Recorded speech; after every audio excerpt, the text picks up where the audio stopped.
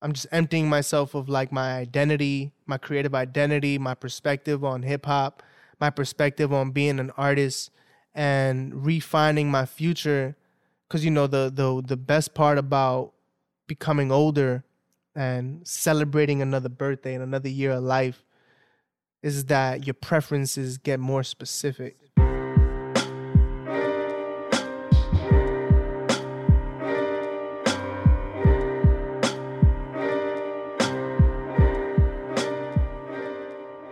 Peace, everyone.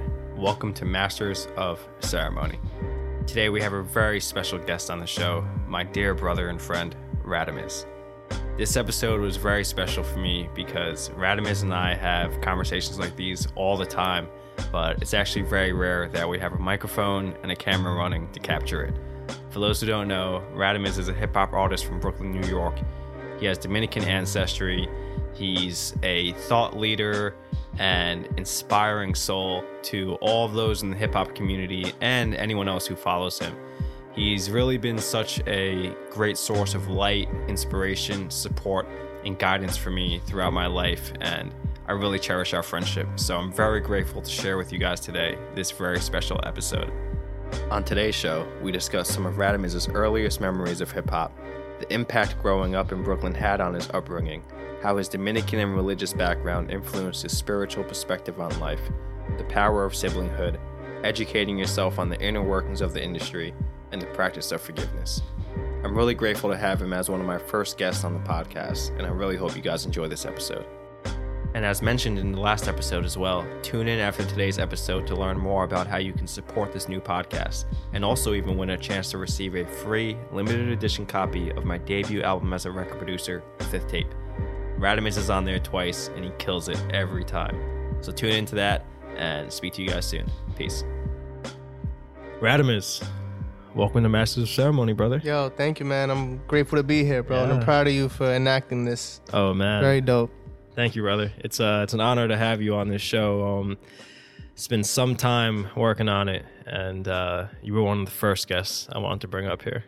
Yeah, no, I think it's pivotal that you do it just as like an artist of like multiple disciplines. Also, I think a lot of the times you don't always want to over explain your work about your work. You rather just have that to be for like a separate platform. Like for me, I don't know, people always tell me like I gotta do more rants and stuff on like social media and just like talking, but I don't always feel as genuine. I feel like it's better when you just do it in an interview and you can just talk. And I think with you, I wish people would read all the time, but that's just not how people ingest information. And you can only share so much about your perspective on life and the whys and the what's behind things. So This is like important for you, for your art, obviously, and like, to just expand what your world is. So this is a big step. Definitely, man. I appreciate it.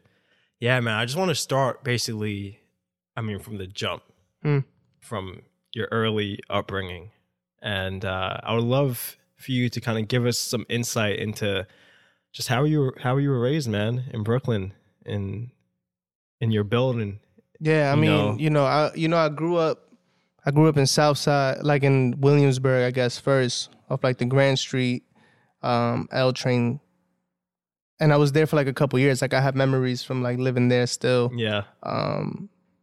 Like I remember being in the bouncy houses and all that shit. Like, the rollers that you have to stand like while you're learning to walk. Like I remember that. And I remember the first day we moved into like Best Eye. I remember going to the rooms and everything being empty, and me and my sister went into like our bedroom and I was like hanging off the closet rail. You know what I mean? Like where you hang your shirts. Like I remember nothing being there. What ages were that? I was probably like 5 years old or something like that, 4 or 5 years old. And man, yeah, I grew up. I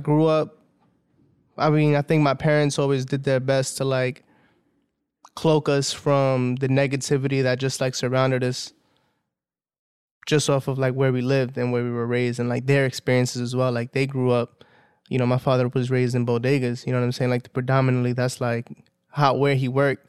And bodegas in the 80s and 90s, you know what I'm saying? Like, and he worked all over, like East New York, Bed-Stuy, whatever the case may be.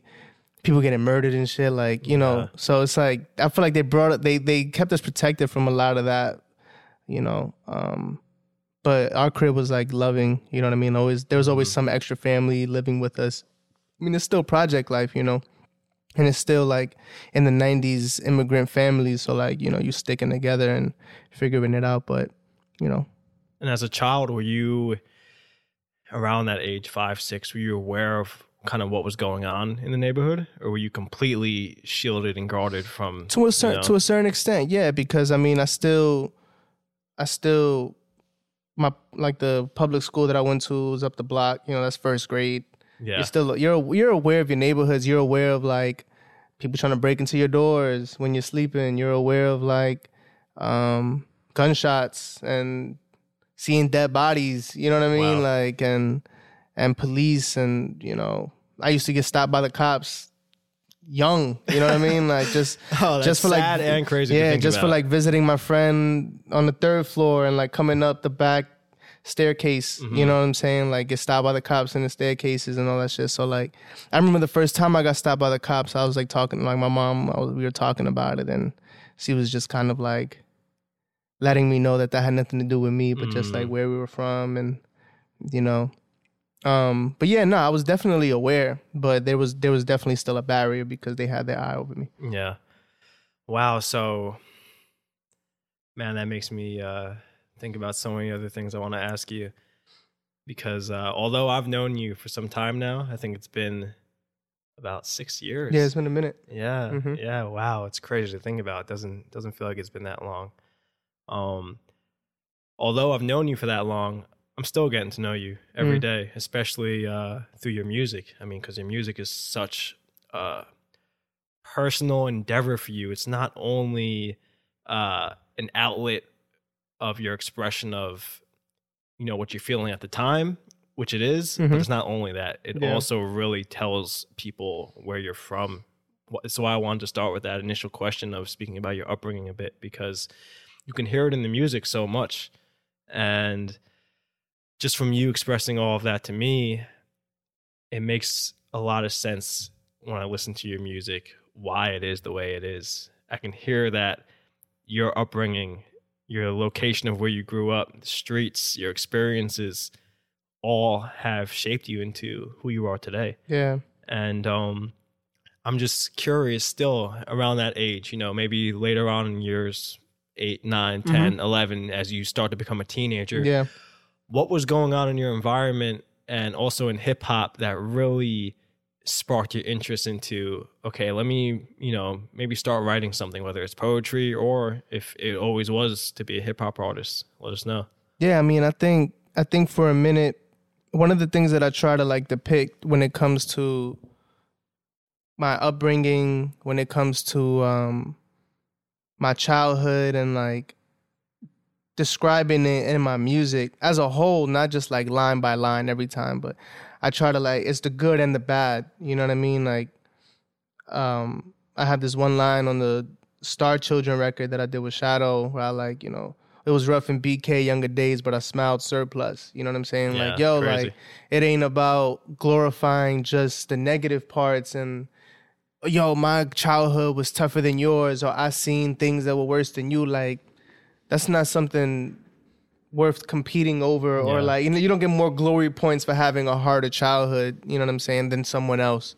I think for me, it's more so about trying to tell the full picture as much as possible. And I think, I mean, I grew up and I always knew I wanted to be an artist, but it was more so on the visual tip.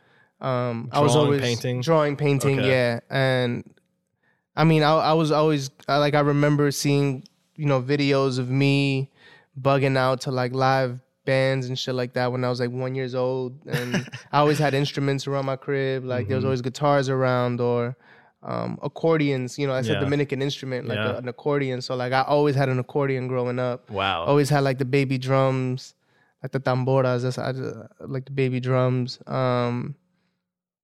Yeah, music was always around. My father used to play music. We have cousins who like played, and so music was always a part of it. I always knew I wanted to be an artist, counted myself out very early.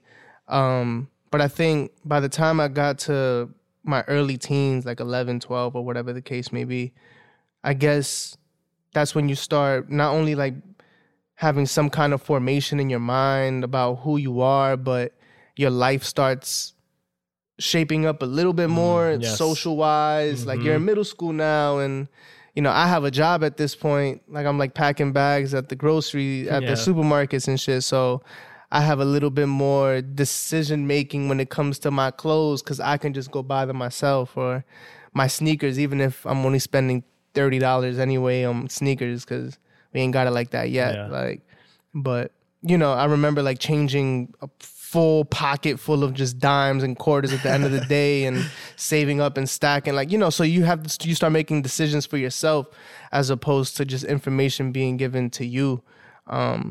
And naturally, just being around Bed-Stuy and Bushwick, that's just like hip hop was just part of it. And I honestly can't recall if anybody around me necessarily inspired me. Like, I don't remember seeing like an older cousin who did it, or somebody on the block, or I saw a battle and was like, oh, what's that? Like, now, honestly, I mean, passively, I always listened to music. I was listening to Reasonable Doubt in 6th grade and a bunch of other shit.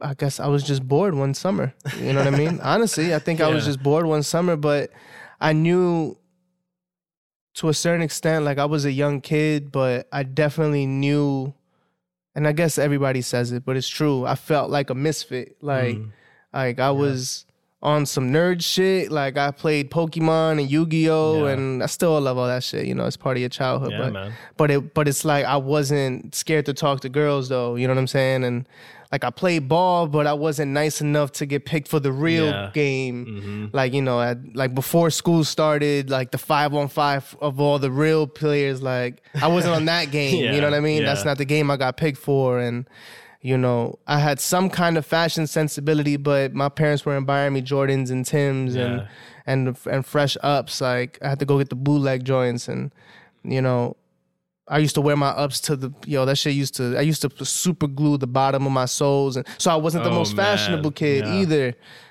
Nothing. I was never like I was in a lot of the circles. I was the kid that was at all the lunch tables, but I was never like, I never felt like I fit somewhere else, somewhere specifically, you know?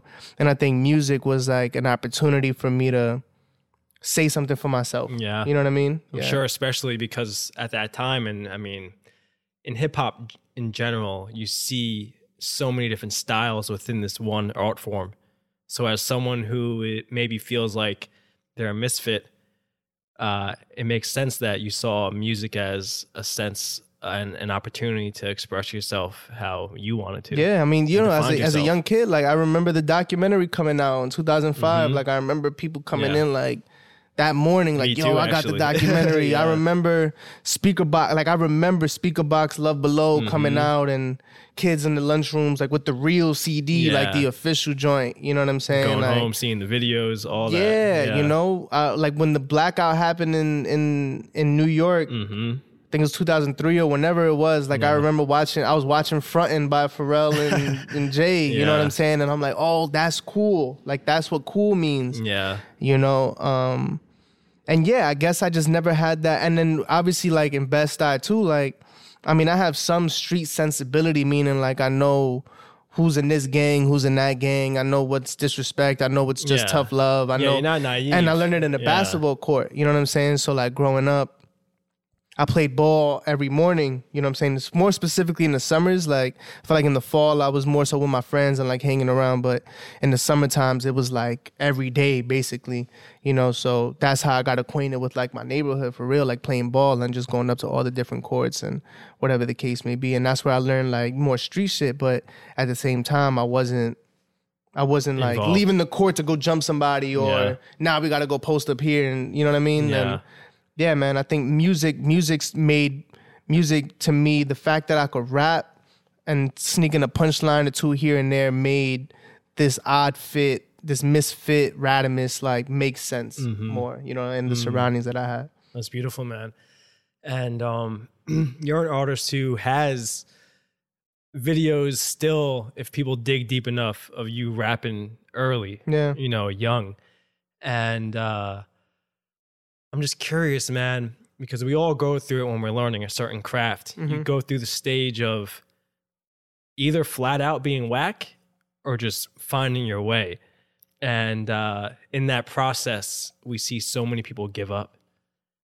So what really pushed you? How did you find the courage and strength to realize like, yo, this is what I want to do, but I kind of know I'm not where I'm at, where I want to be at right now, you know? I think it's always been a measure of me against myself.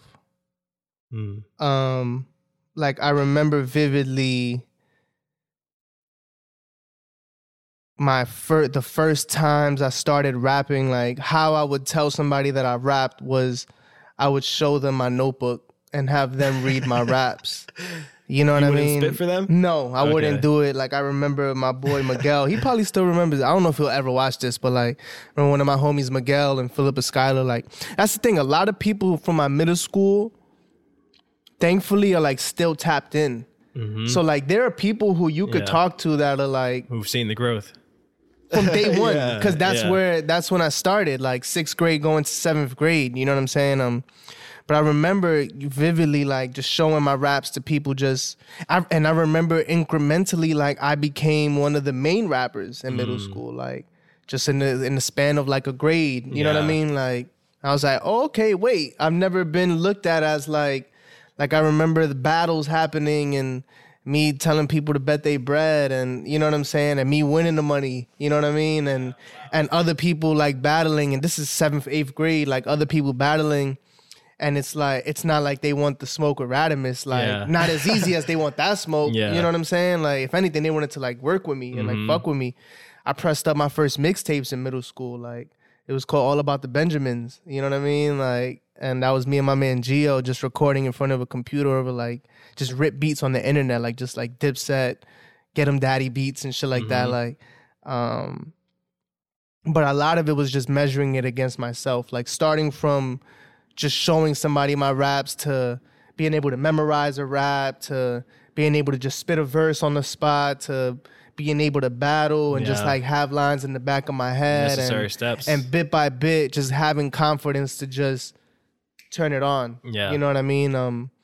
Like my second rap was better than my first. And I remember that more than my first rap. Yeah. Like I know my first rap was like half of a Jadakiss rap, but I remember my second rap being better. And I remember my third being better than that. And I could probably still show you like rhyme book somewhere in the crib, like old ones, like because it was just more so battle raps back then. It wasn't like I was necessarily describing my surroundings like with some kind of like foresight or like, you know, intellectual base perspective. But, you know, it was more, it was just that like I could measure myself with this and life responded to me in that way, in a positive, in a reaffirming way. Like just like a little bit of a social ladder climb just off of being a little bit better than the other kid. You know?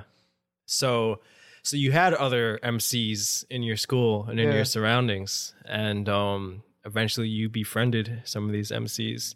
Yeah. Correct? Yeah, I mean, what I'm talking about is middle school, but then, when you go to high school, that's where I meet. You got older. That's where I meet Matt Wiz. That's when next year I meet History and King Critical and all of these people, Yeah, dope, man. Okay, I want to circle back to something else, which is such a defining quality of you, and I think that's your awareness of the importance of having some type of belief system or spirituality. And the reason why I want to focus on this right now is because I think it relates directly to your hip hop and to who you are just as a man.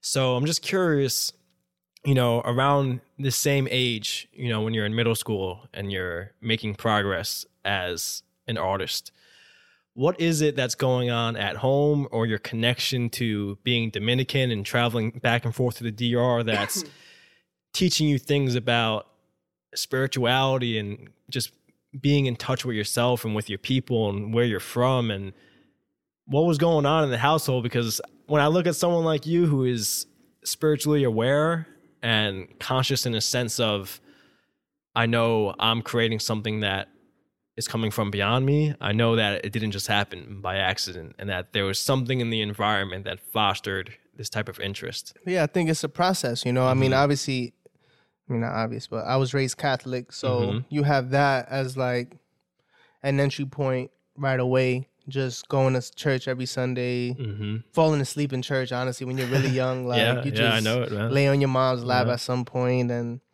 I remember the first time like I realized what death was. And that was I remember it to this day, like just crying. You know what I mean? Just crying because I thought about my mom dying. That's the first time I like really thought about death, and then I thought about myself dying and whatever. And I remember crying out to my mom, like, yo, I was just wailing really loud, bro. Like, I must have been like 7 or 8 or something like that.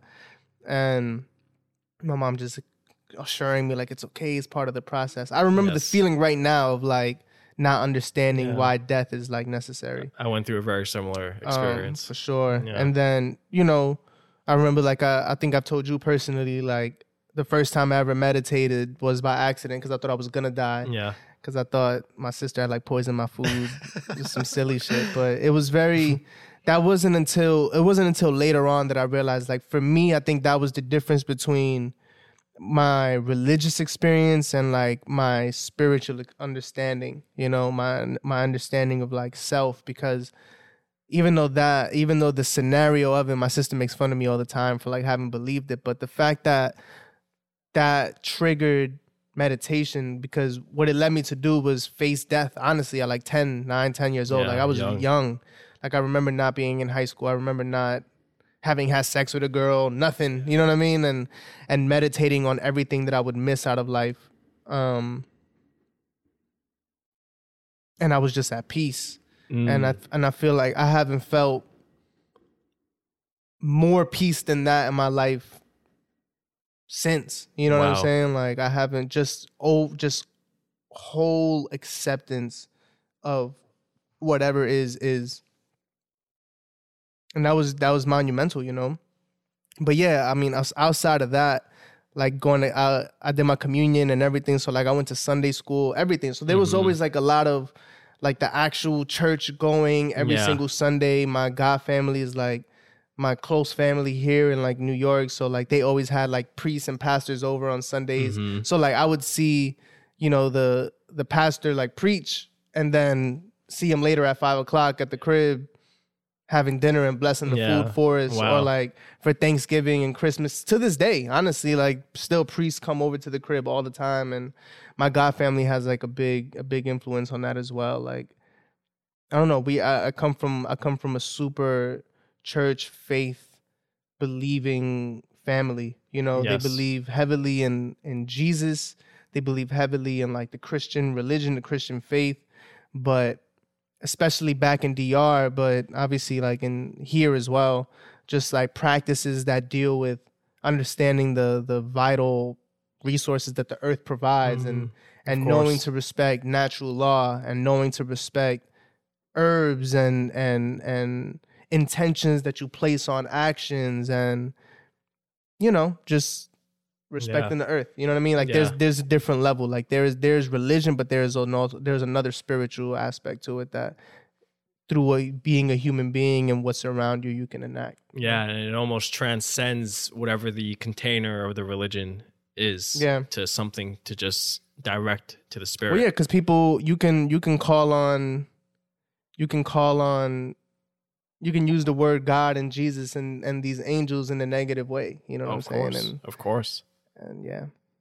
Yeah, man. Wow.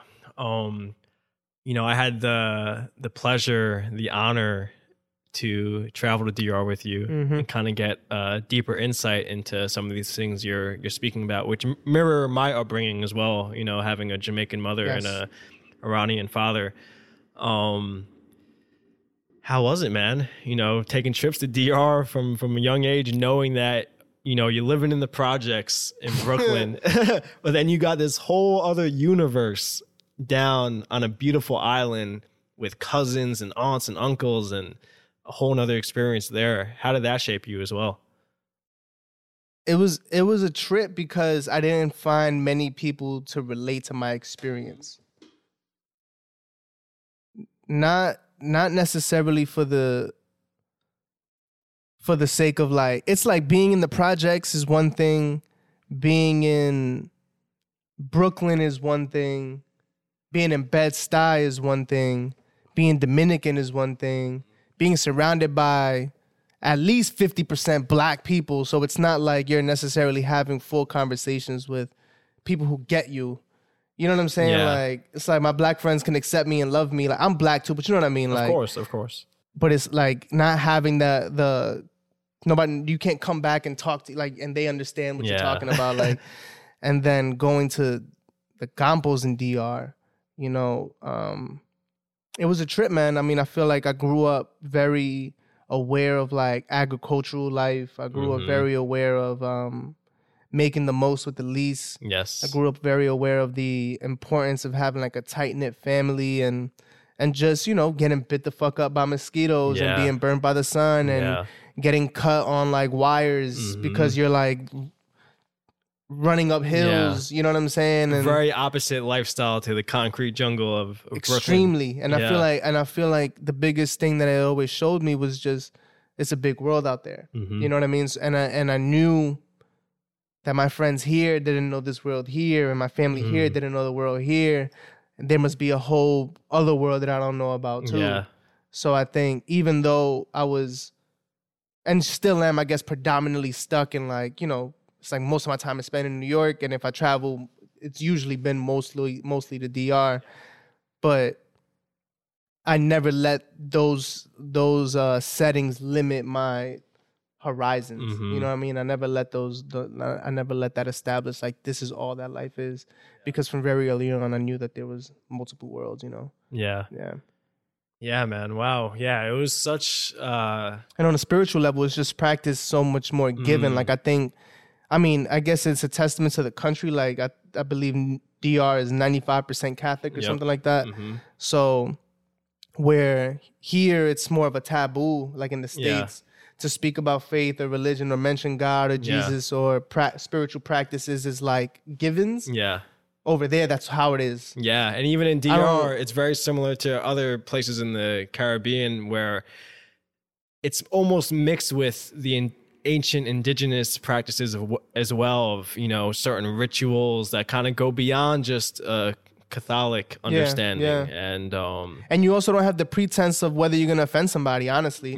Like you're not like, and I feel like that has shaped me to find my way of speaking about God in my music, where if I speak with like spiritual content or whatever the case may be, I think it's alleviated like a pretentious feeling it normally carries, or a more knowledgeable than, because I was raised on one side, it's a given, so you speak about it naturally anyway, but then on the other side here, it's like, well, you have to also learn how to speak about it so someone else can understand you and know that you're not offending somebody else and know that you take their perspective into your consideration as well as just as true as your perspective.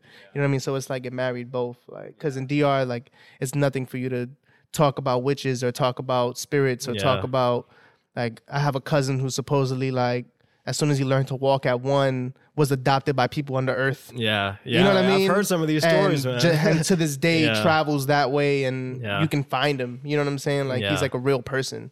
And, you know, and voodoo and all of this, like, none of that is spoken about. Like, it's not real. It's not It's foreign. spoken about it like fact. You know what I mean? And yeah, man, I guess it grounded me in open-mindedness, but also just like the capacity of like being a human. And it's so similar in Jamaica. I remember my mother told me a story about, and I was thinking about this actually when I was in DR with you, because just this normal acceptance of other realms and other things that are beyond maybe most Westerners' mindsets. But my mother told me the story about when she was young.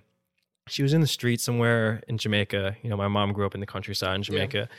And there was this dog in the street. And I don't know if the dog was crying or what, but something attracted her to this dog. And she just felt compelled to, like, pick the dog up. It was like a little puppy or something. And her hands went straight through the dog. Ooh. And all these men at like the corner store behind her were hysterically laughing, just laughing. And she looks and they go, "Oh, you don't know the duppy dog? Because in Jamaica they call ghosts or spirits duppies. Yeah. And they were laughing that my mom had never come in contact with this ghost dog before, as if it's so normal. Yeah. So common. That's how it was when I went to Grenada. It's the same thing. Like like animals that are just not really animals. Yeah. Goats. Yeah, we spoke about that with the goats and yeah, in DR. bro. Yeah. Well, in DR is a lot of like transforming, like witches that just transform into animals. Yeah.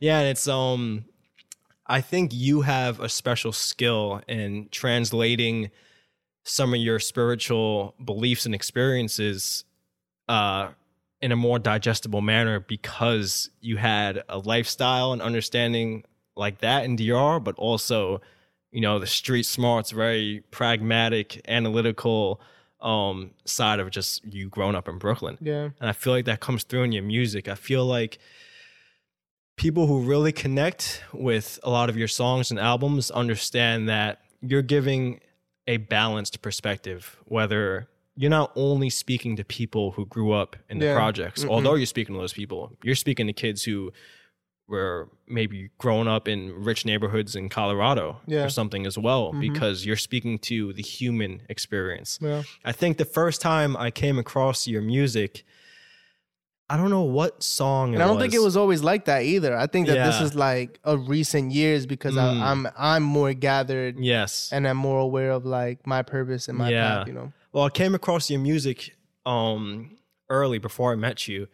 And somewhere I either downloaded a song or somewhere where you described your music, but I think I had a file of the song. You know how on iTunes you can go to the genre and see, and it said travel music. Travel hip hop. Yeah. Travel hip hop or travel music? Hip-hop, travel hip hop. And I remember saying, what does that even mean? Yeah. And then I think I read an interview or something, and speak on that a bit of why you were kind of genrifying your music because that at still age. exists in my name, like in my email. You know, that's part of like what it is.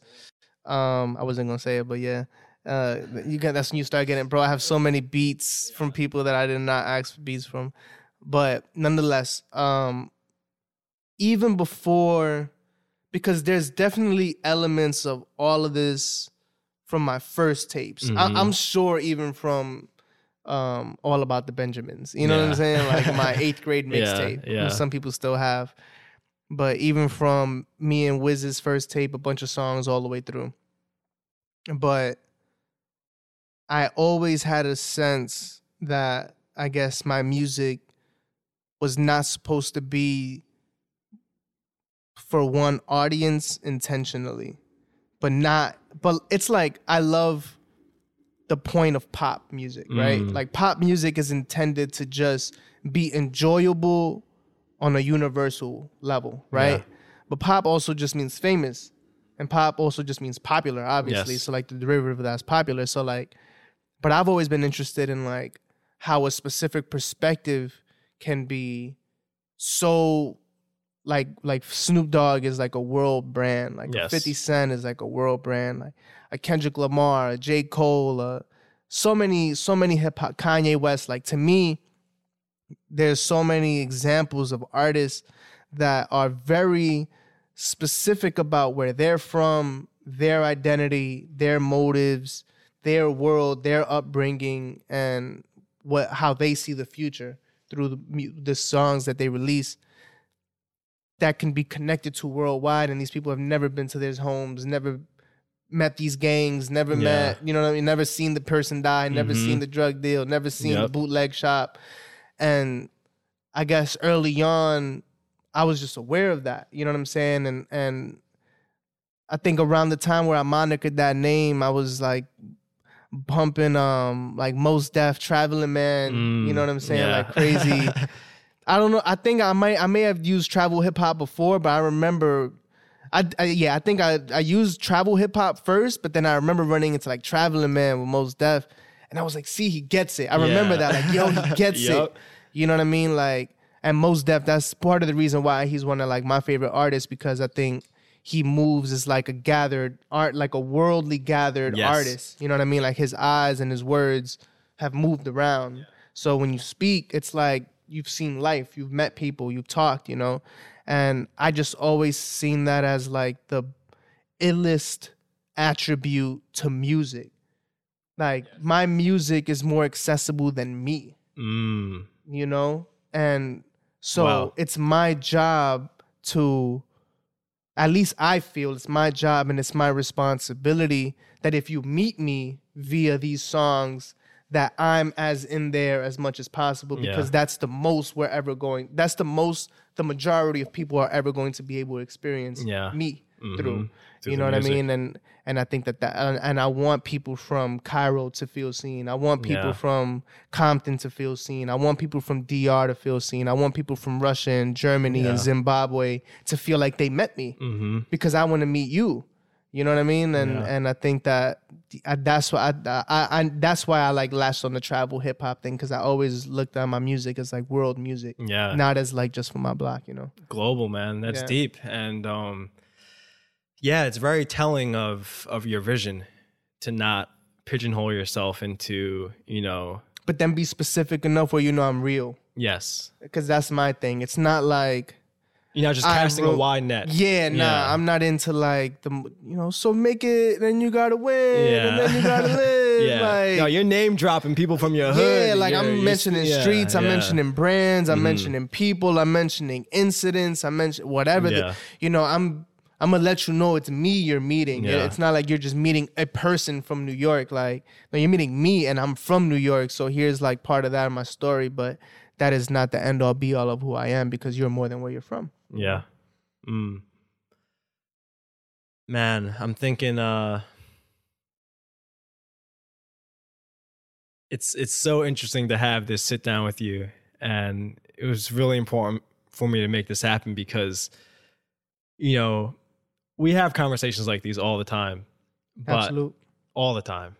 But sometimes they're so casual that I learn a lot, but right now I feel like I'm learning a lot about you because you're speaking in a sense in which I know the viewer is getting to know Radamez. So there's little nuances I'm even realizing now, which is, it's interesting for me to ponder, like, oh, that may be why Rad does this as well. So it's an interesting experience for me.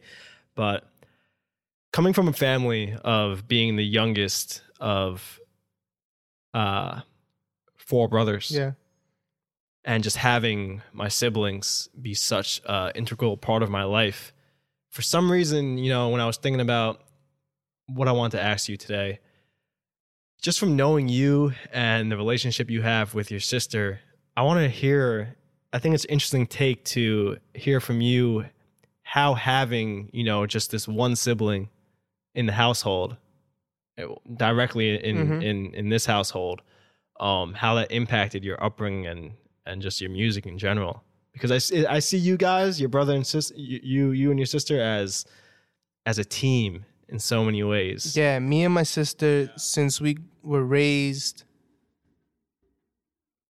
we always seen it as the Rodriguez dynasty. Verbatim. Like, it's like, yo, we're working on the Rodriguez dynasty. Me and my sister have always felt shared the responsibility to put on the actualization of grandeur. You know, we were raised in a bedroom, bro. You know what I'm saying? Like, most people do not know that, you know? So anybody who has done that knows how close that makes you to your siblings. But especially a brother and sister, like, that shit is crazy. Very different than even 2 brothers. Yes, very extremely, because there's a space, there's still a space, and there's like, you know, but for me and my sister, man, that's like my everything. That's my best friend. That's like my motivational coach. That's my biggest fan. That's my toughest critic. That's like, you know, she showed me how to like just be a big brother, like with that responsibility that kind of carries, you know. I feel like if I impress my sister, then anybody can be impressed. But if I don't impress my sister, then there's a part of the world missing. Yeah. Does that make sense? Yeah, like, hugely. Yes, I resonate with that deeply. Like, man, if I impress my sister, I could touch the world. If my sister's like, the worst, like the biggest trick God could play on me is have like a triple platinum single that my sister hates. Yeah. Because Yeah. that would literally be like Yeah. a slighted win. That's like you're letting Because us down if she moment. can't say it, it doesn't matter as Yeah. much. It does. Yeah. It just doesn't. You know what I'm saying? And growing up, you know, I mean, we shared a lot of conversations, man, and just knowledge. You know, she's way more well read than me. For like, she blows me out the water. Like people always like, oh, what books are you reading, Rad? Like, yo, my sister blows me out the water. Like, as far as like just content and like, you know, if I read a Kurt Vonnegut book, then I put her on, but then Yeah. she might buy the one I didn't have, so now she's sharing it with me, and you know, she's the one putting me on to like Ta-Nehisi Coates, and Yeah. man, I can't even start to mention like anybody who knows my sister, she's a bookworm. So then we exchange on the informational tip of like if there's world views and politics, if there's music, obviously like You guys discuss these fashion, things. all of this. Yeah. Like when I first started rapping, my sister started rapping. Like we used to be on like online battle forums together. Like and she used to beat people. Like wow. and she's such a she's my younger sister, but she's such a like a role model. Yeah. You know what I'm saying? And such a unique human being. And we intend to mean more than what our surroundings and our past may have dictated us to mean, you know, and man, yeah, she's Yeah. doing it. Yeah, big time. I wanted to give a shout out to her, man. And Shout out Rosanna, man. That's my yeah, heart. yeah, real talk, because I know. I'll kill somebody for her for real. Like I know in Word. VIM, I'm like, I'll kill somebody for my sister. Yeah, bro. Like, yeah, no, that's real, man. And I see it, you know, because I don't know who I would be if it wasn't for my siblings. I mean, that's just honest truth. I don't know what I would like. I don't know what my interests would be. I don't know how I would have grown into who I am without having these siblings in the household with me. And even though, you know, it's just you and your sister growing up in the house, I see how much of an impact it had on you. And she's just a beautiful soul, man. yeah, man. So, And she's tough, man. Like Yeah. she's tougher than me. She's like more beautiful than me. She's like, she's more talented. I honestly feel like she's an amazing writer. She just doesn't like tap into it. she's Just dope, because she's on dope some money artist, getting shit. painter. You know what I'm saying? She's I've on seen her some of money her getting shit, paintings. man. That's why she be getting her Good. bread and like, Necessary, man. you know. Yeah. Well, but yeah. it brings me to this idea that your success is never just attributed to yourself, ever. And whether it's family, friends, try to, like, mentors, try to, like, and think a lot, so. A lot of people also, And people say, in even hip-hop, in spiritual, they like, yo, it's about you and it's yeah. not I mean, who are you without others? Because we're all one. all at of the end all the of your day. decisions impact everyone around you. Yeah. You know? Yeah. So speaking on that, you know, when you were in high school and you're starting to meet Mad Wiz, History, King Critical, you guys kind of start running with each other. Yeah. How important was it to you to not only chase this dream as a solitude figure, but, you know, chase it with a band of brothers? Yeah, I mean, honestly, the band of us four and then the extended like the multiple people that encompassed really happened after high school. Yeah.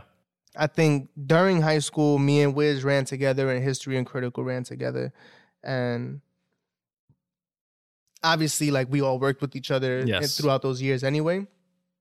But thinking about it now, I don't know if I had any songs with Critical during high school. Yeah. I know with History, I used to like work with heavy, you know what I'm saying? But not for any other reason except for just you're in high school and you're running around. And if you didn't go to after school, if you didn't go to History's crib to record the same day, then y'all weren't on the same song. You know what I mean? That's just kind of studios were not the Logistical same. stuff. Yeah. You know? Yeah. So, you know, History's crib was definitely one of those like get nice at History's cribs because he was one of the only places that had a studio we could record at that was like a little bit better than Audacity at Mad Wiz's crib or whatever the case may be. But yeah, I think at least the union between everybody as early as 9th or 10th grade was just, it felt good to sharpen your sword against somebody else's sword. Exactly. You know what I mean? And I feel like you felt yourself get more talented or you felt yourself bring something else out of your talent and your imagination. And it wasn't only what was displayed on wax, but it was also being able to talk to someone who was a fan like you and created music, but was also a fan, but also had visions of being big and also wanted to work to get there and wanted to do something right now. Yeah. You know what I'm saying? So it was That's a mix. huge at that it's time, a mix, man. bro. Yeah. It's a lot. Because there will always be more dreamers than accomplishers.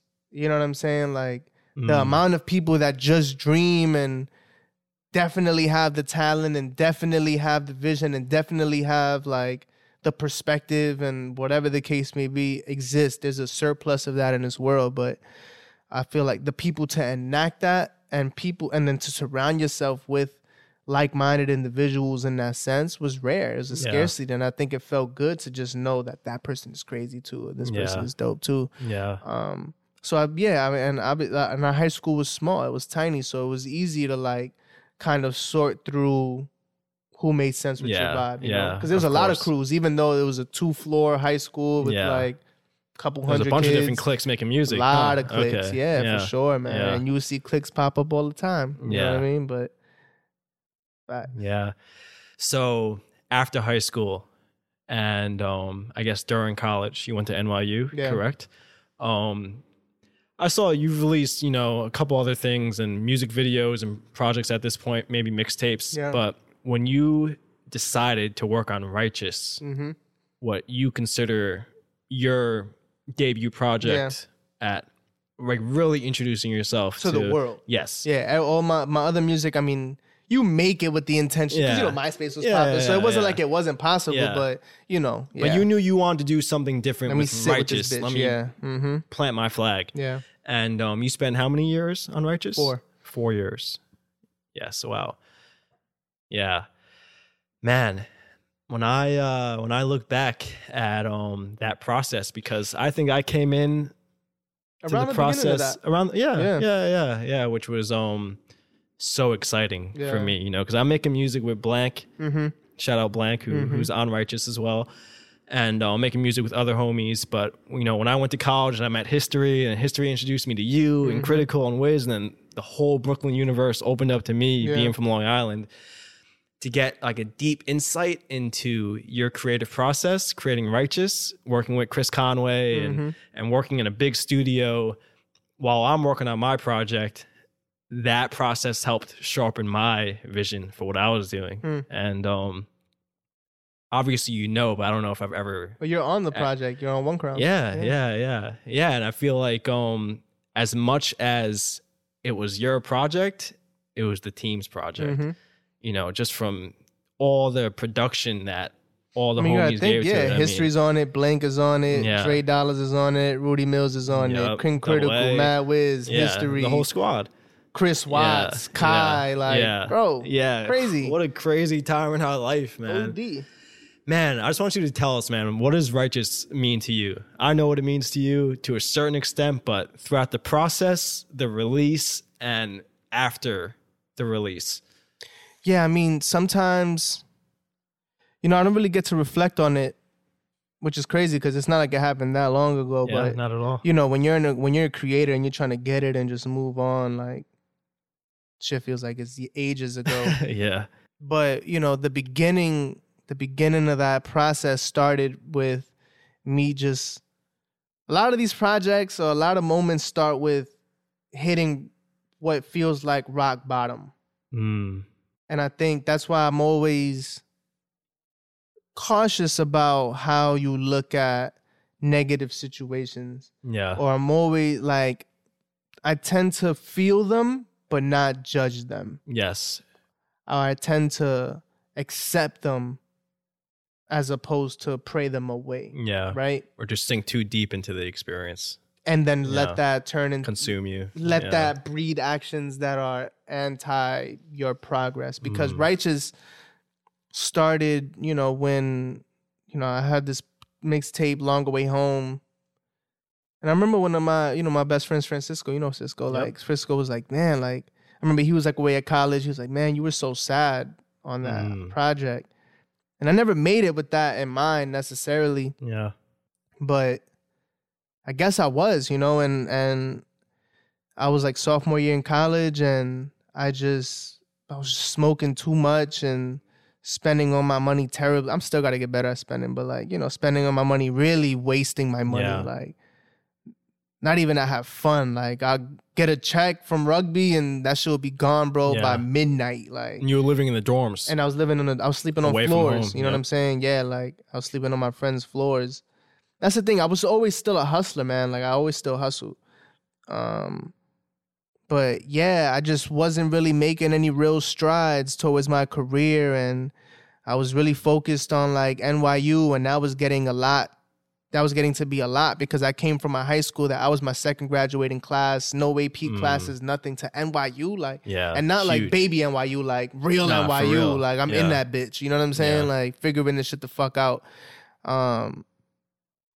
But at that time it felt like I wasn't, even when I was in college, I never intended to be like an academic. As soon as I got out of college, I'm gonna go and have this research job or this marketing gig. Like, nah, like I just seen it for what the experience was. So I just got an epiphany, man. I just got what you call an epiphany. Like I was in the dorm room and I had no friends accessible to me at the time. Like no girls that I was fucking Yeah. with were answering the texts. Like there was no parties to go to. Nobody was answering their phones, and nothing was interesting on the internet. And I just sat on my bed, and I was just like, Rad, what the fuck are you doing with your life? And I felt like this surge of energy from the top of my head to the bottom of my feet, like a Pokemon healing ball. And I always use that metaphor because that's literally the clearest way like I could think about it. And I was like, it's time to take this serious. And Wow. the first thing I did was, the year prior, I had a 1 hour session with my boy Julian, who's half of Goonie Tunes, and he recorded me at No Mystery Studios, but Chris wasn't there that night, and I recorded a song called Valentine's Day Hotel that was on The Longer Way Home. Mm-hmm. But I remember that was like the most serious thing that I've seen thus far, as far as like my own creation. And I was like, yo, Julian, I need to go back to the studio. I need to take my music serious. But I was very like determined on having him be my engineer. And he was like, man, nah, like Chris Conway there is like, he's the one who you need to talk to. And I was just like, I was kind of brushing it off, honestly, Yeah. because I didn't know who the fuck this person was. Yeah. And then from then it was just history, man. Like that, I know I'm rambling a little bit. No, it's totally on point. From that point, me taking my shit serious, I feel like everybody started taking this shit more serious. Yes. Because, a year into that was like the Hot 97 Summer Yep. Jam Yeah. opening for Kendrick Yeah. shit. That was my first exposure to you. Like, Righteous seeing was your not- face on the flyer. Yeah, Righteous yeah. was not. Righteous wouldn't have come out 3 years later. Mm-hmm. That was 1 year into the recording Yeah. experience. 1 year into me taking it serious. And that was a whole other,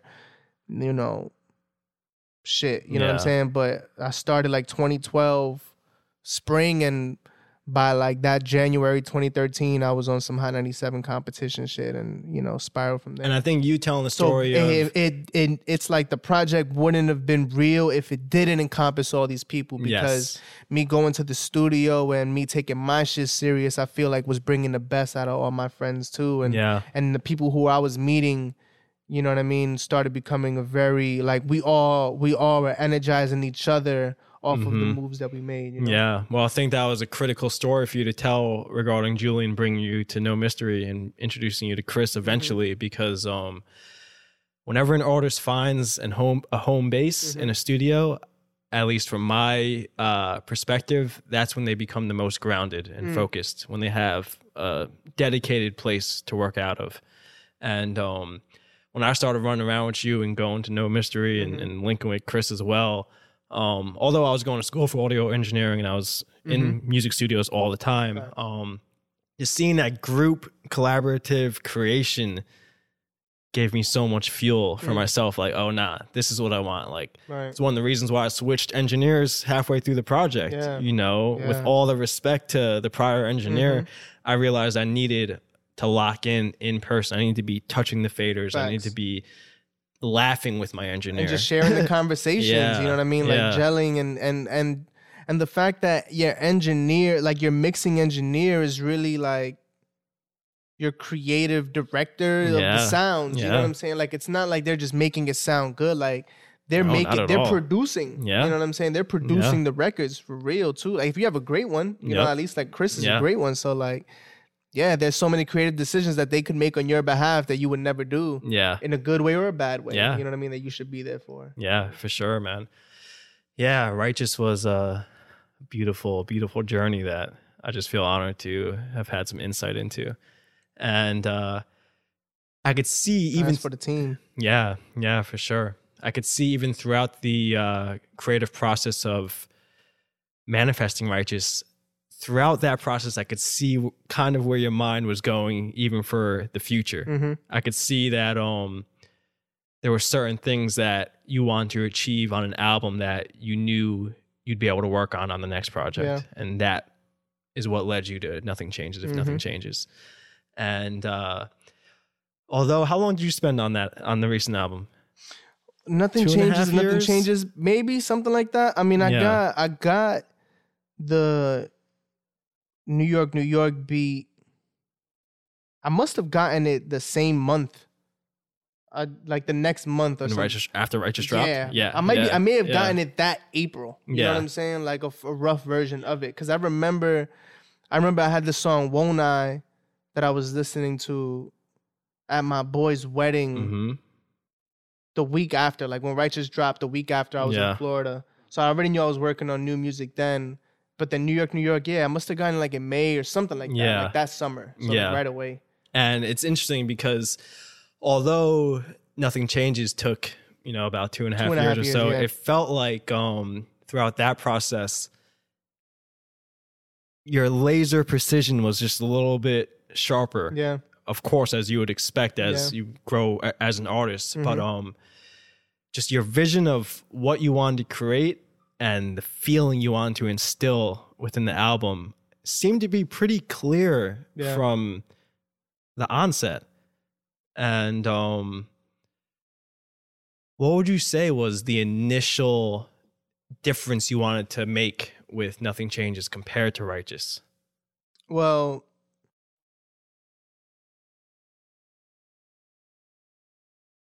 I mean, I know what Nothing Changes is now. But I'm trying to think like back then. I feel like when I started working on the music, it felt like, when we were on tour already for like Righteous, like when me and IOD went on the Fran tour, and I remember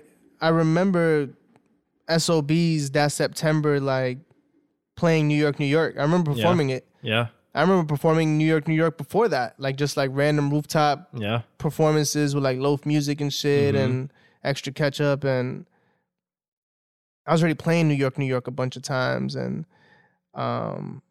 Righteous was made graduate like sophomore year of college and then working at Rugby, Denim and Supply, going into Polo, going into opening ceremony, transition, and then graduating from college to like not being in college. Huge life changes during that time. And figuring out what post-college life looks like and shaking off the dust of like, if the job that I get out of college isn't my dream job, then I don't know what the fuck is going to happen in my life and all that shit, where I feel like the initial stages of Nothing Changes was like, by the time I finally finished Righteous and it was out in the world and doing what it's doing, I was on USA Today and we're getting a bunch of good looks. You open for Nas off that shit, like whatever. But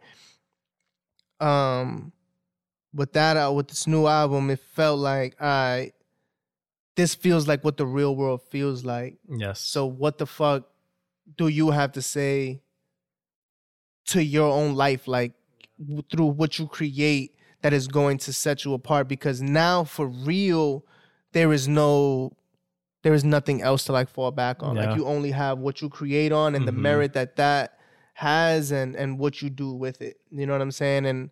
And with that added responsibility, it felt like because, I listen to my own music too. So like with Righteous, I feel like the biggest blurb to say about it is this motherfucker has passion in his heart. Mm-hmm. Yep.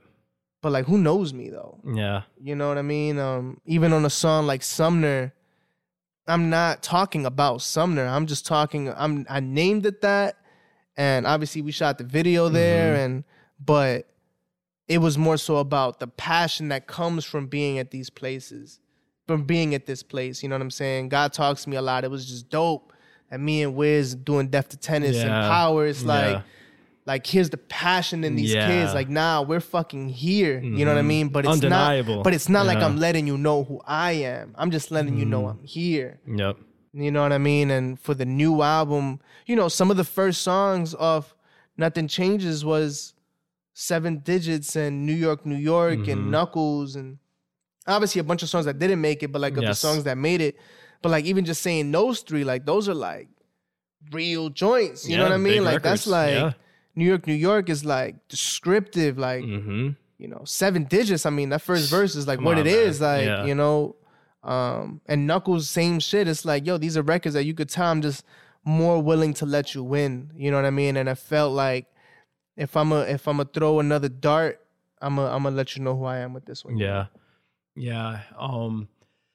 And it just seemed like you were not more grounded than Unrighteous, but a little bit more knowing of what you wanted to achieve. Yeah. And I have finally released something. Yeah.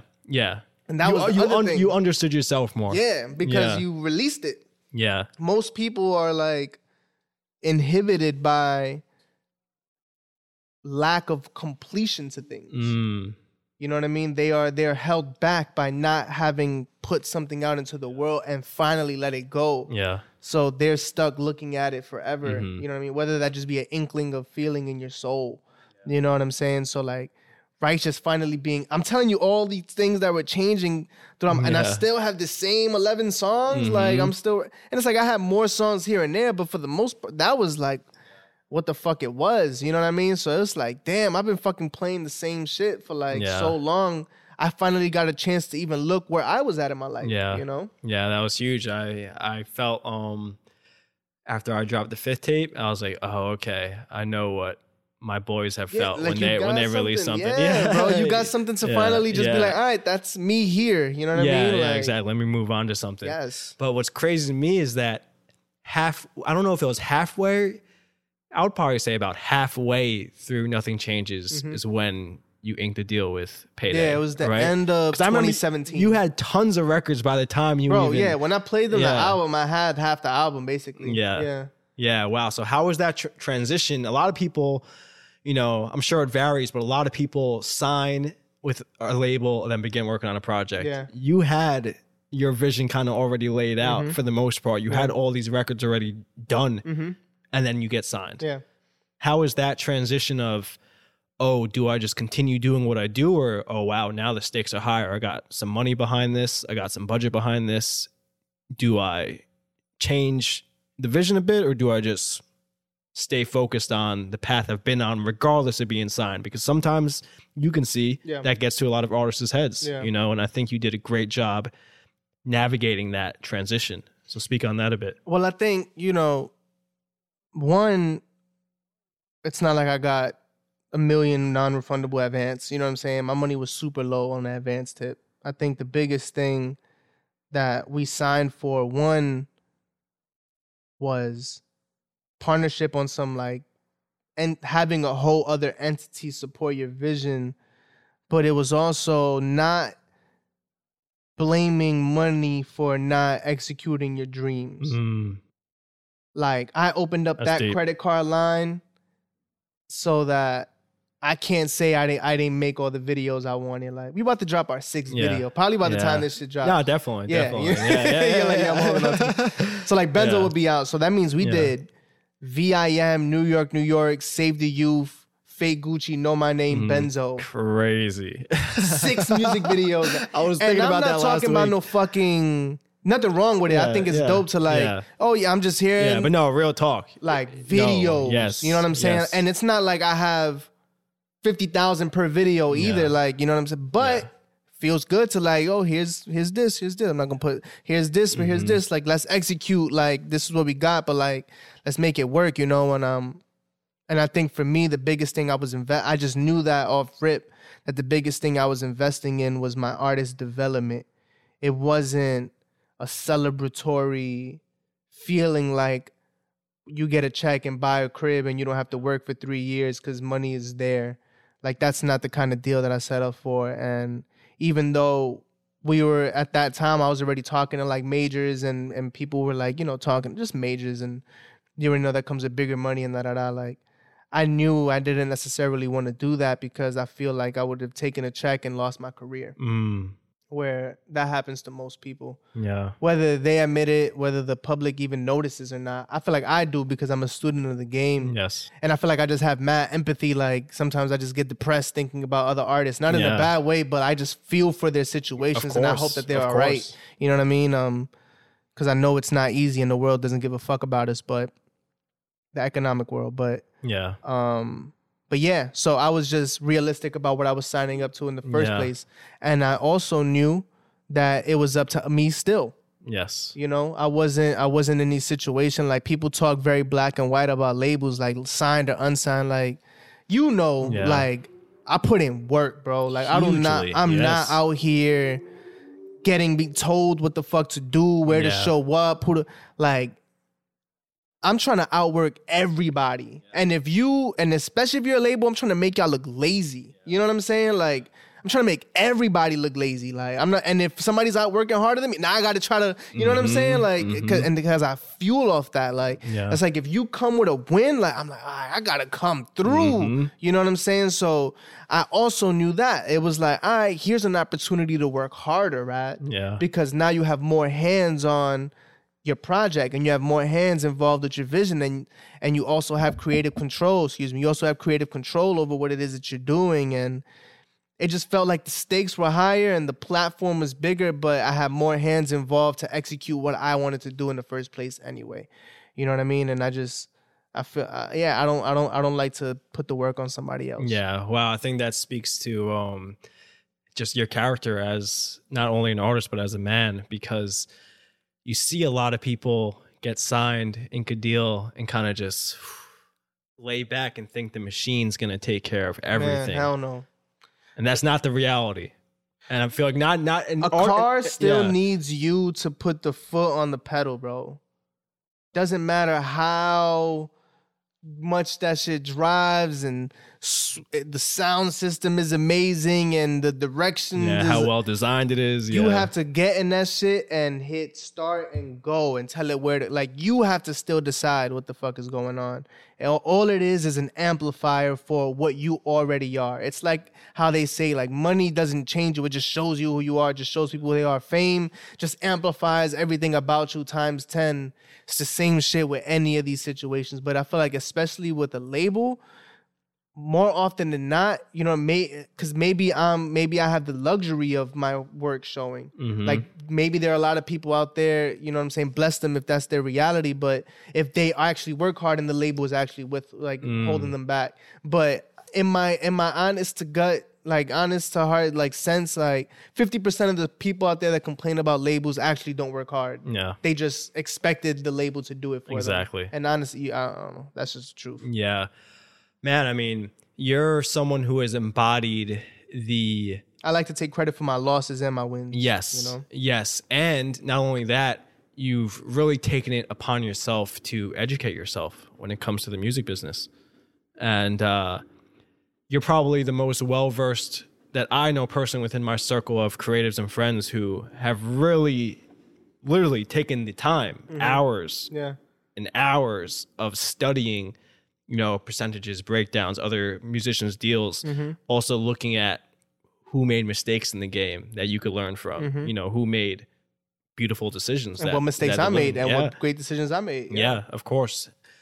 Why do you think, or maybe not why, but how do you think an artist who wants to educate themselves on the music business in general, deals, labels, where do some people begin? Because I feel like a lot of artists, they feel like they need to pool all of their resources only into creating, that they don't have the time. I'm doing air quotes for those who are listening, but the time to, I don't have time to buy this textbook about the music business or look into percentages or how royalties are split or publishing and all this. Yeah. Do you think it's important for every artist to do that? And if so, how do you think is a good starting point? I believe it's important for every single artist to know as much about the music industry as your capacity allows. But what I think is more important than knowing about the industry is taking the time out to empower yourself with people who know more than you and have your best interest in mind. Like people skills and gut feeling skills. Yeah. And I think even more than that, because the seed, it's like the seed of knowledge to me is curiosity, right? And there's a certain level of humbleness you need to have to tell someone you don't know something. Can you explain it to me? Yes. I was just on the phone with an artist a couple weeks ago, and I'm just like, damn, you want to ask me so much more, but you have a perspective on us that you're just like holding back, but you just don't want to tell me like you don't got it, like you don't know. But and I'm trying to like tell them for them, but it's like, but most of the time we are guarded by the idea that we're supposed to know everything and somehow success means intelligence. And sometimes the shit is just sheer luck. And sometimes it's just the right people, like the actual right people around you. Because a lot of people always have people around them who help them with their careers. But sometimes those people are P. Diddy. You know what I mean? It just is what it is. Like, but I think that's one of the biggest gems you just dropped, actually, that, just having people around you who know more than you in certain fields, that alone will take some of the pressure off of saying, I got to go home and open this book and start. Just having a brother and or a sister or someone.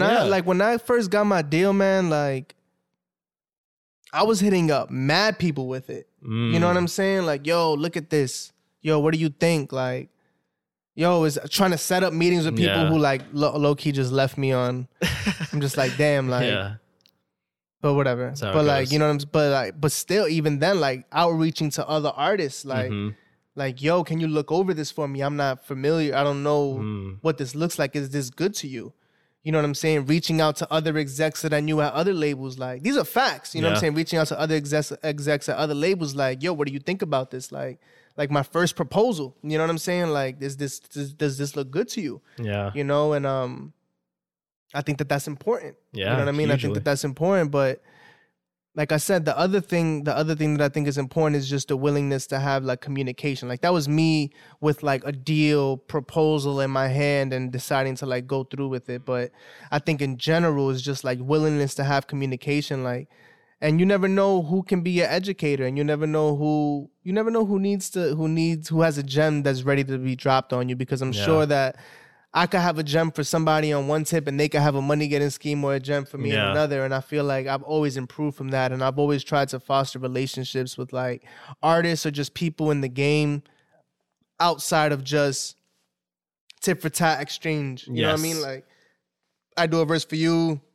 You come out for my show, whatever the case. It's like me and LA have always been that way. Like Latasha, me and Aswin have always been that way. Like a couple of artists, man, that we've always like had a relationship where we just get on the phone sometimes and just chop it up about what the process is looking like for us.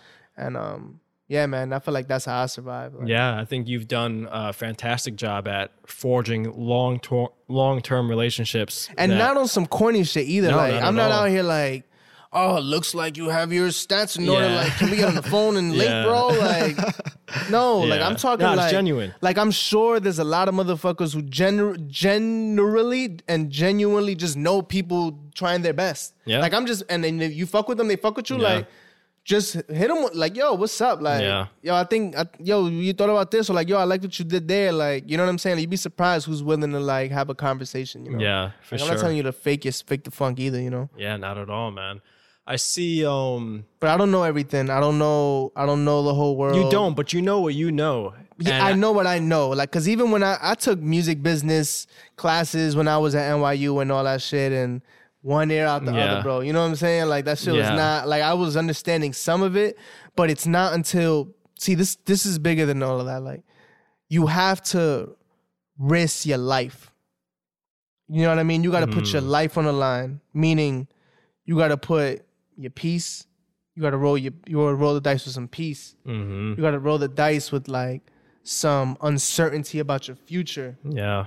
Sometimes you got to roll the dice and know there's a window in the future if case this goes wrong, and not lose sight that if the road goes bad, know from the beginning you had to bet on yourself to make it out, because a lot of people pump negative outcomes in life in general. I'm talking about the music business in this setting, but in life in general, like, yes, a lot of people pump negative occurrences, surroundings, and apply that to why the detriment of like a situation or whatever. But there's a lot of people who make it out of their dark times. Of course. There are plenty of examples of people who made terrible business decisions, social decisions, creative decisions, and by nothing more than the sheer will of like their own determination, and I feel like a relationship with God and having the circle around you to like guide you and empower you when you feel down, that they can make a complete 180. You know what I'm saying? And not only end up better than they thought they were, but also change the past. Yes. Also rewrite what happened. Yes. You know what Nothing I mean? is too far gone whatsoever. You can't, you know, what I said, there ain't enough pride to outweigh my dependence on God. Like, it's like they also, you can't go too far where a mistake can be undone. I don't believe that. Yeah. I believe you can undo mistakes, because you can undo the weight that they have on your life. You can undo the final moment of impact that somebody has. You can undo the final impression you have on somebody's life. You can undo all those things, even if you can't take back the action, you know. So, well, that's where belief comes in. But and I think business, especially the music business and the creative business in general, you know what I'm saying? I don't want anybody giving up. I hate that. You know what I'm saying? I'm okay with if sometimes the creative spirit that is God in the form of like, you know, a poem or whatever the case may be, is only a momentary thing. Yeah. I'm not out here like, oh, if you decided to rap when you were 11, you better keep going until you're 70. I'm not saying that, but you know what I'm saying? Like, don't let the economic world break you, man. Like, because the world needs to hear you rise from that. Yes. Yeah, I agree completely, man.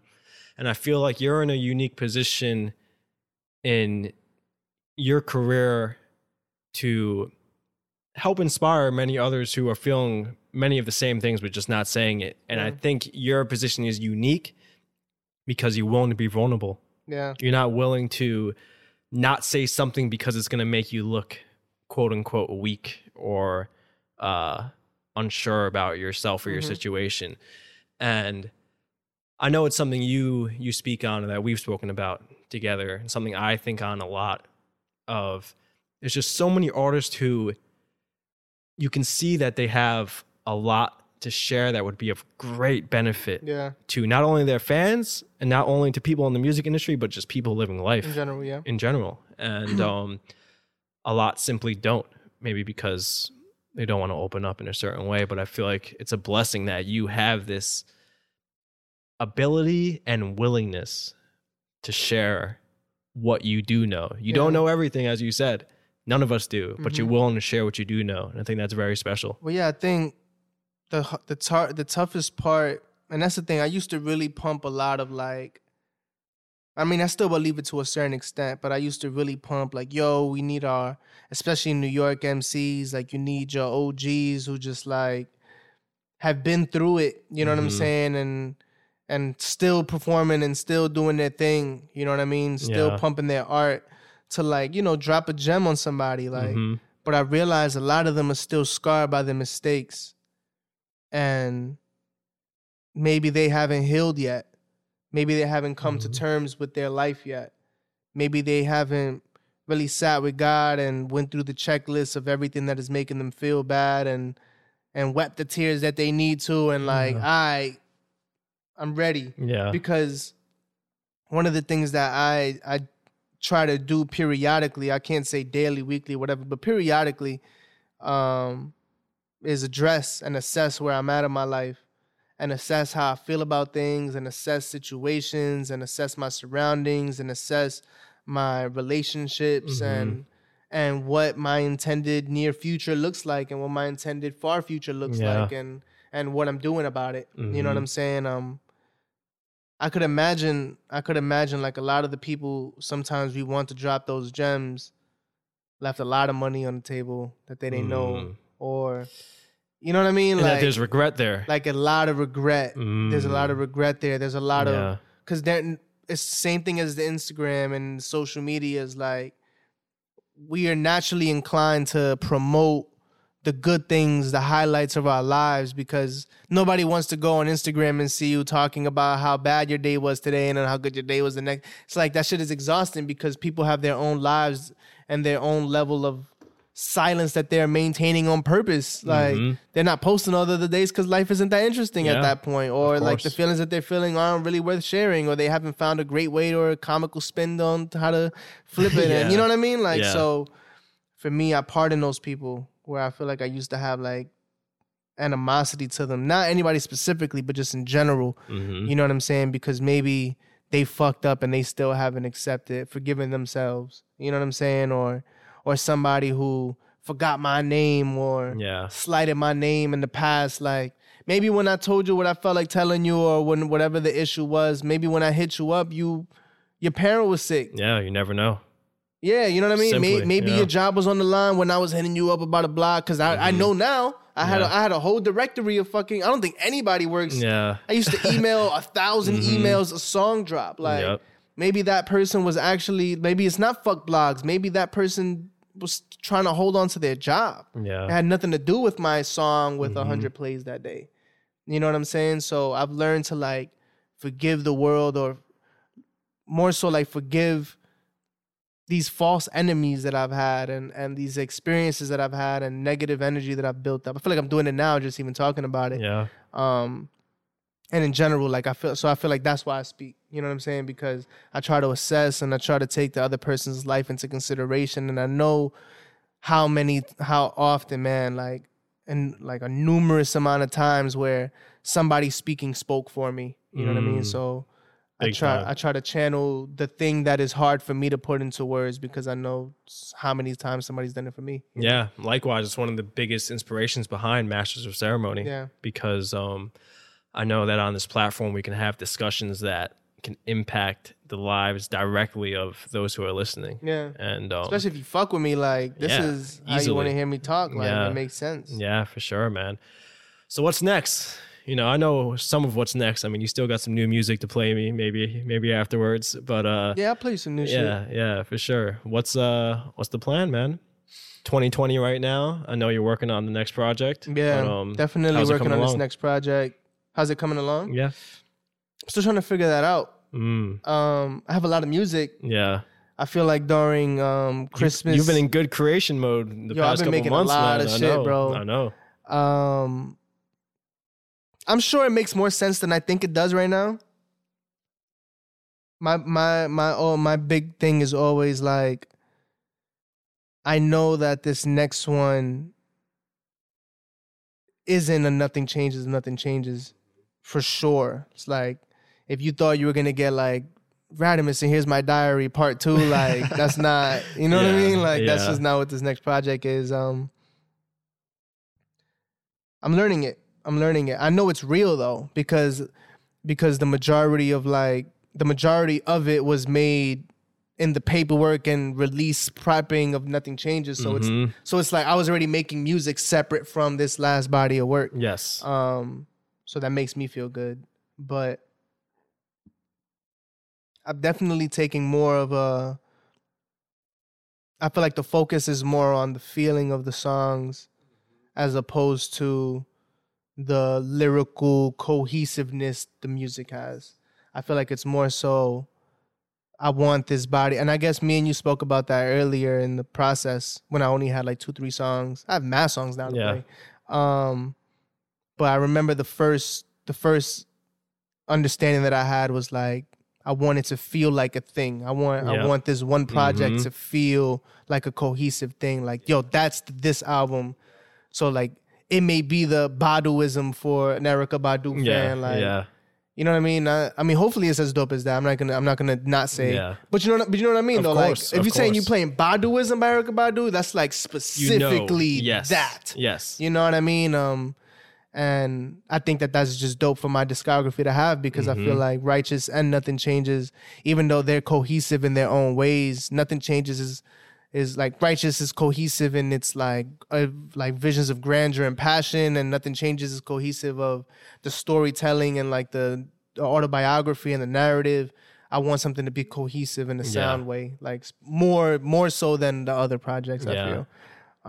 Beautiful, man. So focused on feeling, but then we still rolling out this album. Like I don't believe an album rollout ever stops. Yeah, that's one of my. Yeah, that's something you've continually reiterated to me for sure. I don't believe, especially not an album like a Nothing Changes. Like I don't believe that shit ever stops. So I feel like we're gonna keep pumping it. Like that's the thing. Like Righteous hasn't stopped coming out, because what happens when all the footage from that gets unearthed, and now it's like this recontextualization of music and creation that has to be taken into consideration, where the internet makes it feel like there's so much, so there's not enough people with attention spans to focus on it, and in part that is true, but stop underestimating life. Yes, and not to cut you off, one of the biggest gems you ever dropped to me was how many of your favorite albums did you listen to on the first day it came out, or the first week, first month, first year? Always say that, because it's true. Yeah. You know what I mean? Even albums present day. Like there's albums that came out 2, 3, 4, 5 years ago that we probably still haven't tapped in and like really like just sat there and bumped it, and it could be some of our favorites. Yeah, there's some albums that I've been listening to the past 2 weeks that came out in the early 2000s that I can say maybe are in my top 20 favorite albums of all time. Like crazy, you know what I mean? Like came out 20 years ago. So I think it's up to like our responsibility, and I'm gonna just speak for myself in this case, but I believe but like my responsibility and my showing of affection to like my creations are to keep living and keep putting out and keep being in the world and keep expanding what encompasses the creative world and the expression of Radimus, because that raises the significance of everything else. It's like us looking at Contact High, like the book. Like, what if Biggie never did anything after his first freestyle? Yeah. Like that photo shoot would have meant nothing. Yeah. You know what I mean? What if Nas never dropped Illmatic? Yeah. The photo wouldn't have mattered that Nas is next to Pop. It would have just been Pop. So like, it's like our continuation. It's like Live Love ASAP. Like if it ends on ASAP Rocky, like what if that was his highlight? Yeah. That would not be at the end of the book. It wouldn't have been included, but you kept going. So now the past means more. It's the same thing. We change our past and our history all the time. And I'm a firm believer in that. Like, so just keep creating, you know what I mean? But like, we're going to keep rolling out Nothing Changes. We got the book dropping. I'm going to talk about it because we got the book dropping, which is going to be like crazy. I'm waiting for like the quote any day now, but it's submitted. You know Beautiful. what I'm saying? The book, the accompanying. It's amazing what I've seen so far, man. Oh man, I can show you the PDF. It's one of a kind. Yeah, I mean, the people are going to see it, man, when it's out and ready. But like we got the book dropping, we got this next project dropping, and you got the Times Square ad. We got the Times Square ad popping right now. It's crazy on 42nd Street. What a beautiful experience. We got some films coming. You know what I'm saying? We got some films coming. A lot coming, man. And I believe. I'm also in a place. I think because I'm talking to you, so I could just chill. I don't care. Of course. Especially like being sat on my ass for like the last 2 days just because of the cold. Just fucked me up. Yeah. I'm also in a place right now where I'm just reevaluating the future, and it feels like a nothing changes if nothing changes for real. Like, so I'm on some, I've already started changing a lot. Yeah. You know what I mean? As far as like, do I want that to be part of my future, or like, man, I don't know. I feel like I'm cleaning my slate, and it's not, depression is like the immature word. It's more so like clean slate. Like it feels like nothingness. Like there's a nothingness that I'm building again. It's like the soil when it's not fertile to grow anything. Yeah. In meditation, they call it emptying yourself in Buddhism. And that's what I feel like I'm doing right now. Like I'm just emptying myself of like my identity, my creative identity, my perspective on hip hop, my perspective on being an artist, and refining my future. Because, you know, the best part about becoming older and celebrating another birthday and another year of life is that your preferences get more specific. And I always thought that was so powerful. Yeah. Such a great, you know, when you dream when you're 11, 12, you have no grasp on, like, everything is possible in life, but you have no grasp on just, like, you know, adult responsibilities and having a girl and having to pay your phone bill. And sometimes all your bills come at once. And sometimes the money's coming in crazy. And sometimes, oh, damn, like, when's the next check coming? Like, you don't think about the process it takes to finish and release something, like all of that. You know what I mean? So I feel like I'm at a place right now where I'm just like real life is like setting in, where I'm like emptying myself and creating and becoming more specific about what I want my future to look like, you know, as a MC, as a creator on like multiple levels, but just more importantly as like a human being, and like, and making sure my conversations with God are like more specific and just better, you know? Yeah. That's beautiful to hear, brother. Crazy. Man, I'm looking forward to see what's coming from you in the future. I hope it's good. And just want to wrap up with some short questions. You can kind of run through them quickly if you like. I want to spread some love, you know. Shout out to my homegirl, Justina Love. She has a segment called Spread Love on the Big Bang Show we do. But I want to spread some love right now. I want you to shout out 2 or 3 people, creatives that you currently are supporting and interested in personally. It could be a rapper, it could be an artist, it could be whoever. Damn, it's crazy. I don't know if I'm supporting anybody like that. Like, well, don't gotta be, you could be supporting just by listening. You know, Joe Rogan. Okay. I feel like wasn't expecting that, but okay. I feel like I've been tapping into like like Joe Rogan conversations. Yeah, for sure. I just, one of my biggest inspirations in doing this. Yeah, I mean, show love to Joe Rogan, bro. Yeah. I feel like I'm understanding his platform much better. You know what I'm saying? Just like, my man is on unfiltered conversation, almost 1,400 episodes. Yeah, nah, that's insane. Come bro. on, man. And I feel and his style is so conversational. You know what I'm? And obviously, it's a conversation because it's a podcast. But I mean, like, the big themes will get broken down to just like a homie topping it up. So it's like I understood Elon Musk, and I understood like what the fuck they're talking about. Like, I get how like we're basically cyborgs now and all that shit. Like, you know what I mean? Through Joe Rogan. You know he has the biggest media platform on the planet.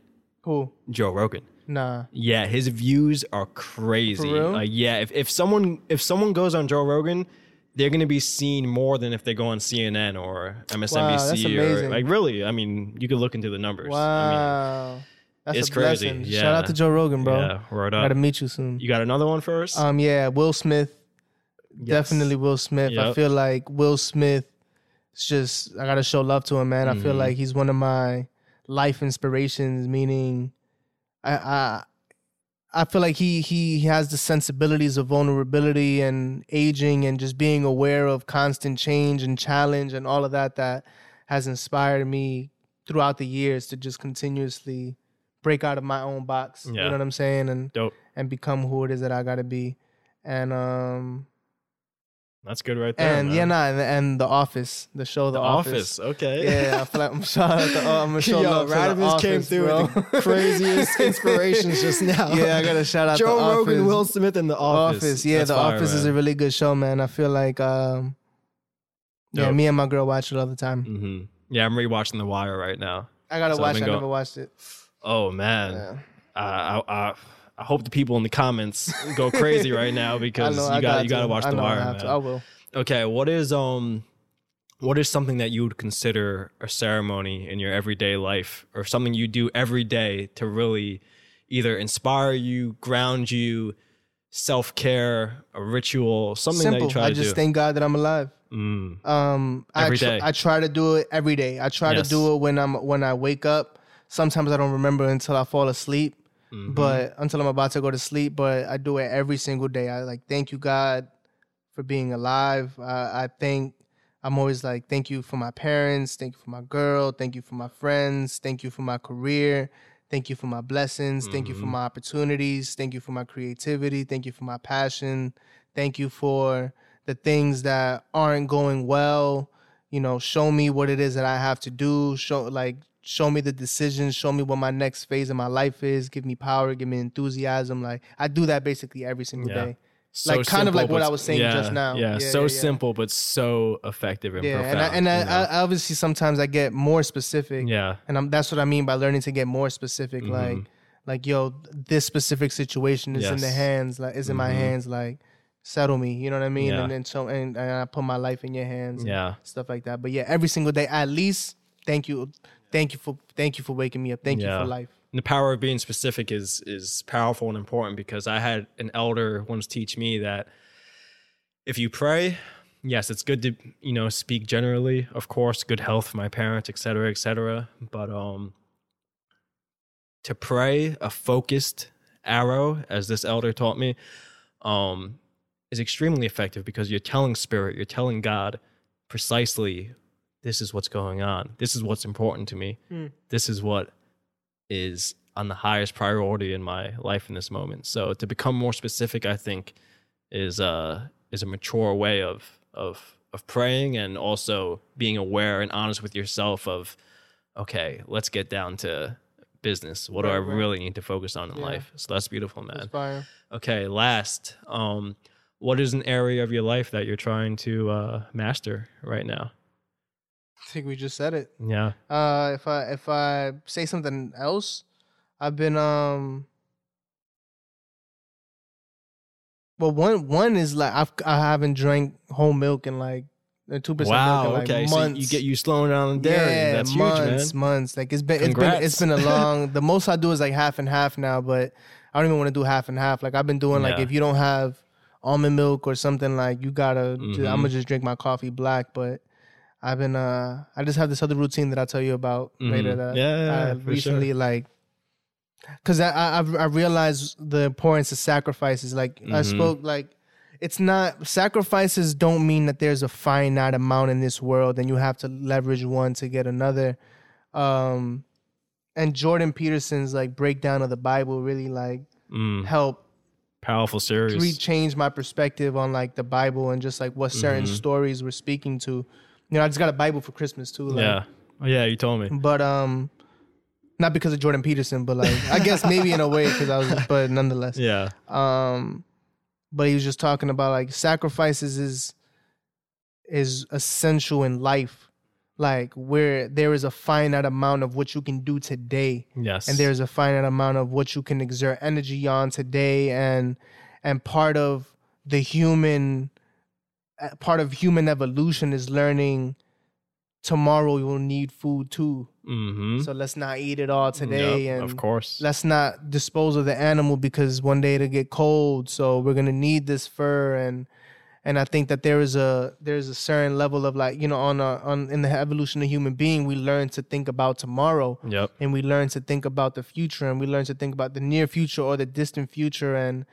And even when they don't correlate what you're sacrificing to what it is that you're working to attain, the fact that your intention is planted in that having a specific result in this makes it a fact and disciplines you on a certain level, because now you don't need instant gratification for your decisions. You have the discipline and the respect for your full life to hold out for what's going to make you most happy. You know? And in making my music and the way I release it, it's the same thing. Like I try to prioritize to complete from my 1 to 10, my 1 to 3 more than my 4 to 10, because my 1 to 3 are actually the ones that bring me the most joy. Yeah. So I've been, Beautiful. Man, Radimus. Yo, thank you, my bro. brother. Fifth God, appreciate you, Yo, man. This is a great name too. I told you, Masters of Ceremony. Thank you, man. It came Amazing, it bro. came very naturally, and I've explained it a bit already, but I'll continue to.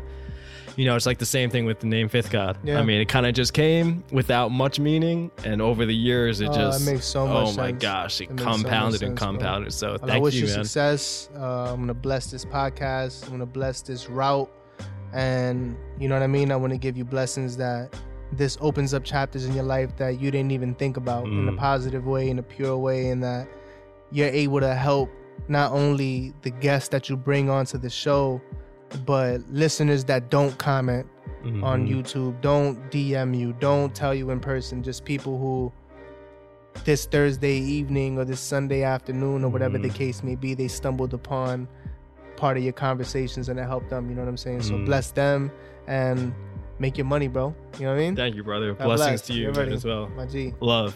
Peace. Thank you guys for taking the time to listen to this episode. If you enjoyed today's show, please take another moment to subscribe, leave a review, and follow us on Instagram at The Masters of Ceremony. We really appreciate your support, and I just want to take a moment to thank everybody who's been supporting me on this new journey of mine thus far. All of the prayers and blessings and ratings and reviews and feedback and laughs has been very motivational for me. So thank you guys for that. And also, for those interested in the offer that I made at the beginning of this podcast, I'll be giving away one free limited edition vinyl of my debut album as a record producer, The Fifth Tape. Radimus is on there, and a bunch of other close friends of mine, and also a bunch of people in the game who I consider legends. To win one of these limited edition vinyls, all you need to do is leave a review under the Apple Podcast Masters of Ceremony page, or subscribe to our newsletter via fifthgod.com/Masters of Ceremony. Looking forward to choosing a winner, and I will see you all very soon. Peace.